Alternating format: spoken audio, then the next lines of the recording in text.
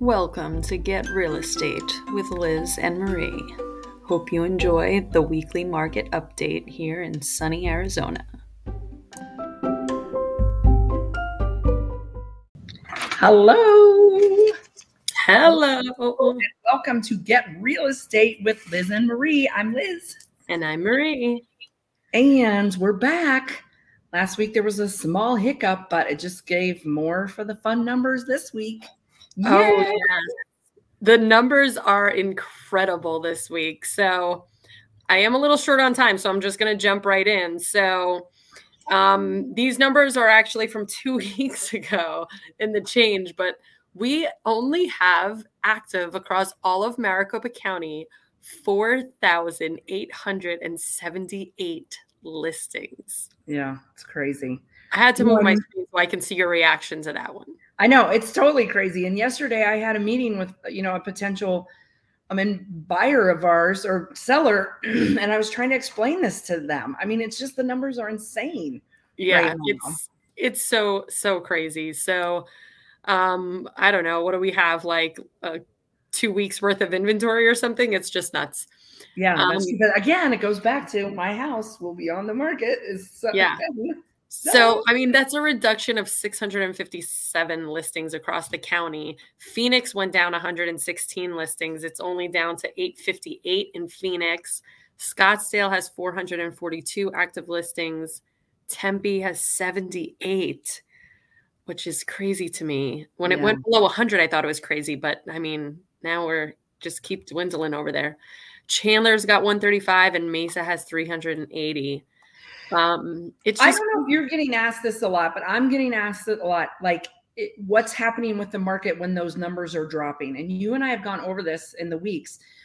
Some buyers got kind of exhausted. Like they were kicking tires. Like, what can I do? Mm-hmm. And then they see this and they're like, forget it. So it's kind of taken those kind of buyers out of the market a little bit, but it still makes it hard. And for serious people that have to move, moving in, somewhere, it's hard to go find something then. I know. Well, and I mean, the pricing, you would think, okay, inventory keeps coming down, pricing is going to keep soaring. Yes. I mean, it hasn't gone that crazy overall in the county. It's gone up about 10 grand. So we're at a median list price of 500,000, which if I think about a couple of years ago, was 350,000 and now it's 500,000. But that's, again, a couple of years. But Scottsdale just went up another 200,000 median in Scottsdale. And that has just been going up and up and up, which I think is absolutely bonkers. But when we were getting close to the million, I thought it was crazy. And now we're at 1.5. I know. And in a minute, when we talk about our next article, I want to come back to that number. So remember that 1.5 million median price. Yes, I know. That's crazy. And then rentals, we've seen pretty steady rental prices. I feel like they're starting to just go up just a little bit as far as pricing, but not, nothing crazy in the movement. And we've gone up 87 listings. So we have 3,678 active rentals across Maricopa County. Yeah. So between that and the houses, I mean, we still don't have very much inventory around. So it's just kind of crazy. But like you said, related to these home prices, what's our first article about, Liz? Well, and so, okay. So these are, two good ones, but 5 tips for first-time home buyers. Okay. And so, I have kids in that age group. I have nieces and nephews kind of in that age group, and they've experienced a little bit of these, these 5 tips. I found a couple things off in the article, not off, but made me go, And, but again, it's maybe that generation, but it's always check your credit, no matter who's buying a house, whether it's your first house or your 10th house, your credit has to be in line.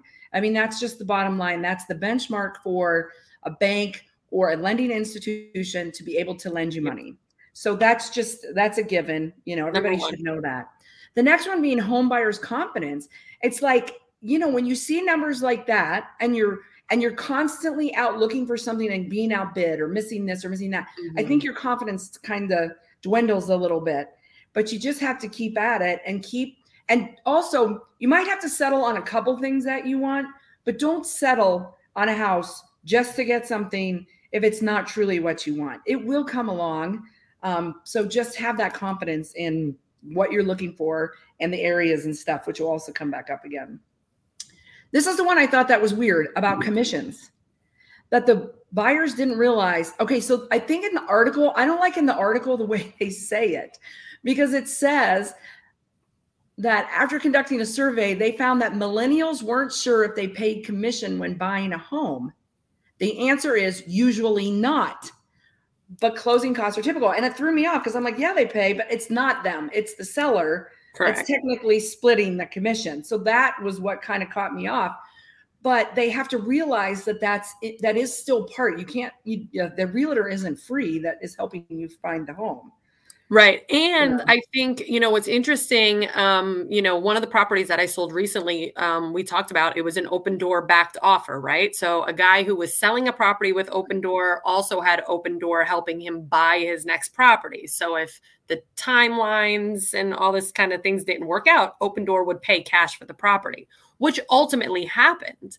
And they basically did a double close, sold that property to him, and he did actually pay extra commission to Open Door for that option of being able to. And I was able to see that on the closing statement. So there was additional money that was taken from the buyer, not the seller, which, like you said, it's typically the seller paying all the commissions. But in this case, there was some commissions from the buyer to Open Door. So anyway, just thought that was interesting. No, it's a very interesting point, but it's still there. It's still part of it. You can negotiate it, but a commission is still paid to realtors. Well, and there are just the closing costs associated with it as well, right? So I think some first-time home buyers are like, all right, I'm buying a $400,000 house. I saved up a 10% down payment of $40,000.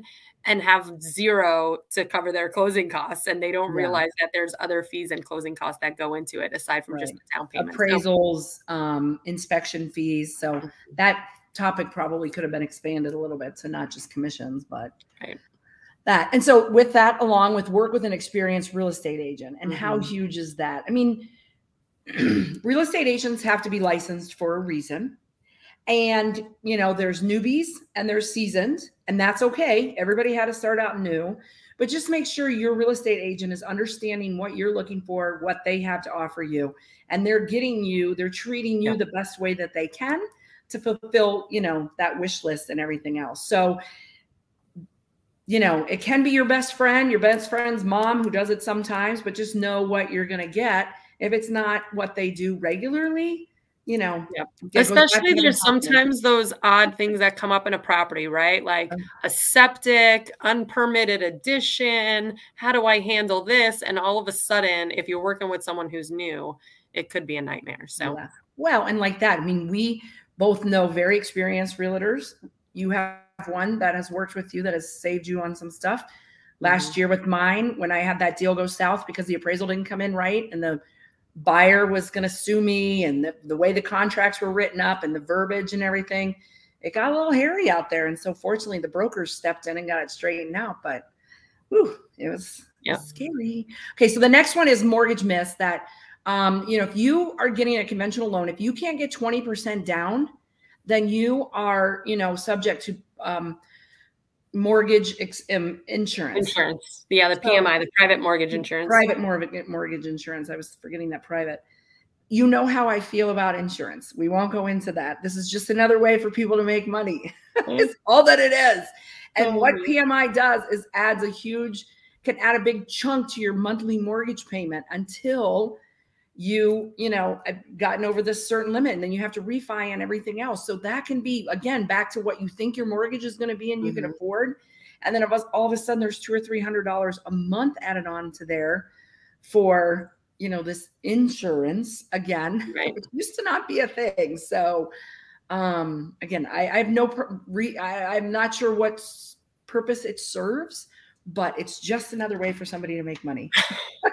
Well, I do know what purpose it serves, but I understand what your point of view is. I know, I do too, but it's still just another way. Okay, so now we got to keep moving. So the next one was, because we do short-term rentals, you have short-term rentals. This article was interesting to me. Scottsdale among 25 best places to buy a vacation rental in 2022. let's go back up to what we said a few minutes ago. Is 1.5 million medium price point the best to buy a vacation rental? So in looking at this list, I know they're all very desirable places to go, but there's a couple, I mean, there's more than a couple, but just in our experience, living in Scottsdale, and then, you know, having lived in Vail and my sister living in Vail, there's two things that are a little bit of grain. Take the article with a grain of salt. Scottsdale's a great place to visit, a great place to go have a vacation rental. But right now, it's not that you can't buy one there, but there's a lot in Scottsdale. So you kind of got to consider that. And you and I were together this weekend. I heard people talking that Scottsdale's starting to rumble a little bit about not being happy with short-term rentals there. And there could be some laws changing. Yeah. So I would take that into consideration. Right.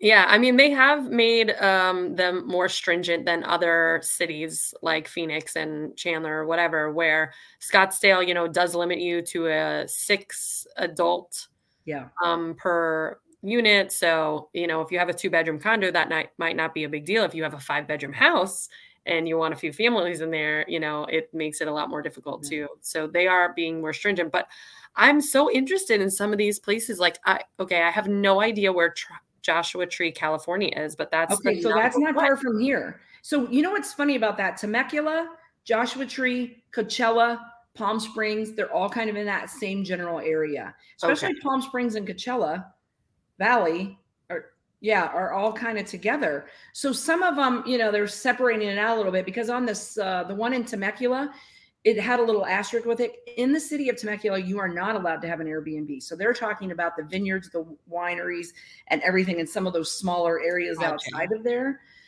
So it is, you know, the one I wasn't sure of was, I don't know, Hudson Valley. That's in New York. It was up north. I don't know if you're familiar with that being from there, but that was a good place. So the thing that caught my eye when I saw Vail, Colorado, I was like, oh, you know, my sister lives there. I vacation up there a couple times a year. Interesting. And then I go to look at it and I was like, I was just talking to her on the phone because I was like, did you know that the median house price to get a vacation rental in Vail, Colorado is $375,000? I thought she was going to run off the road. She's like, you can't even buy a garage for $375,000 here. Who got that information? 3.75 million maybe. But all right, so they were a little bit off on some of the information. Yeah, I mean, but it's still, but you know, looking at it though, it's the destinations too. I mean, those are all very sought after destinations. And that's what I was just going to say. Just looking at this list, you know, obviously you just mentioned Vail, Telluride, Breckenridge. These are all places my husband and his friends would go on their ski trips, right? Park City, Utah, Lake Tahoe, California. I mean, I lived in Tahoe, so I can tell you that's a great, great place. Well, what about our friend? Did you hear Rochelle's story this weekend that her husband had an Airbnb in one of these? And they sold it and they didn't have a place to stay anymore. Wow. Yeah, it's crazy. Yeah. So well, that was good. So just, you know, I got to wrap it up here. So just take everything with a grain of salt, but they're also great, you know, places to vacation. Just check into it. If you're interested in a short-term rental, make sure you check all the laws and the rules and what's happening. Oh, definitely. Okay. So this is not necessarily feel good. I thought it interesting. It is, you know, a good story, but there's a new development that's going to be built in Tempe from a company called Cul-de-sac. I don't know if that's going to be the name of the area, but there's no cars allowed in where they're building. And I don't even think you're allowed to own a car. You could own a car, but there's going to be no parking provided. Although the rendering and the picture showed cars, which kind of made me laugh. But there's going to be no cars. So if you own a car, you would have to pay to park it somewhere else in a storage unit, but there's no place to put a car here. So you're getting this is a walkable community in Tempe that they are proposing. And that they'll give lifts, discounts on lift rides and on the Valley light rail going through there and stuff. Wow. But you can't, you know, have a car in there. So I thought that was kind of cool. It's going to be interesting. Yeah. It's going to be a way, you know, there's a guy that runs in our investor network. The man doesn't own a car and he doesn't have a driver. He lifts and Ubers every single any place that he goes. So, you know, he lives in California and that's just his thing. So it's coming, you know? So I just thought that was something to watch, you know, we'll definitely watch and see what's happening with it. So I thought that was cool. And then the last thing is we're going to keep this in here at least throughout the spring. I think it just goes back to what we talked about 2 weeks ago is all these festivals. So I took the top one off. That was the the marathon last weekend. Now this is Barrett Jackson week here in North Scottsdale. And so it's all about the cars and the shows and the, hoopla happening over there. So just want to push that out. So I know my husband's out of town. I think I'm going to take the McLaren on him tonight. There you go. And yeah, you're going to be headed up there, and you're going to be right in that where all the car shows are happening, because they're all happening right there where you're going to pass through at Westworld and in North Scottsdale. So I know. So anyway, I know you got to go. So peace and love to everybody. We'll be back next week. Peace and love. Thank you for tuning in. Let us know how much you love us. Let us know what other information you want to see on our weekly market updates. And check us out at lizandmarie.com. Yeah. All right. See you soon. Right. Bye.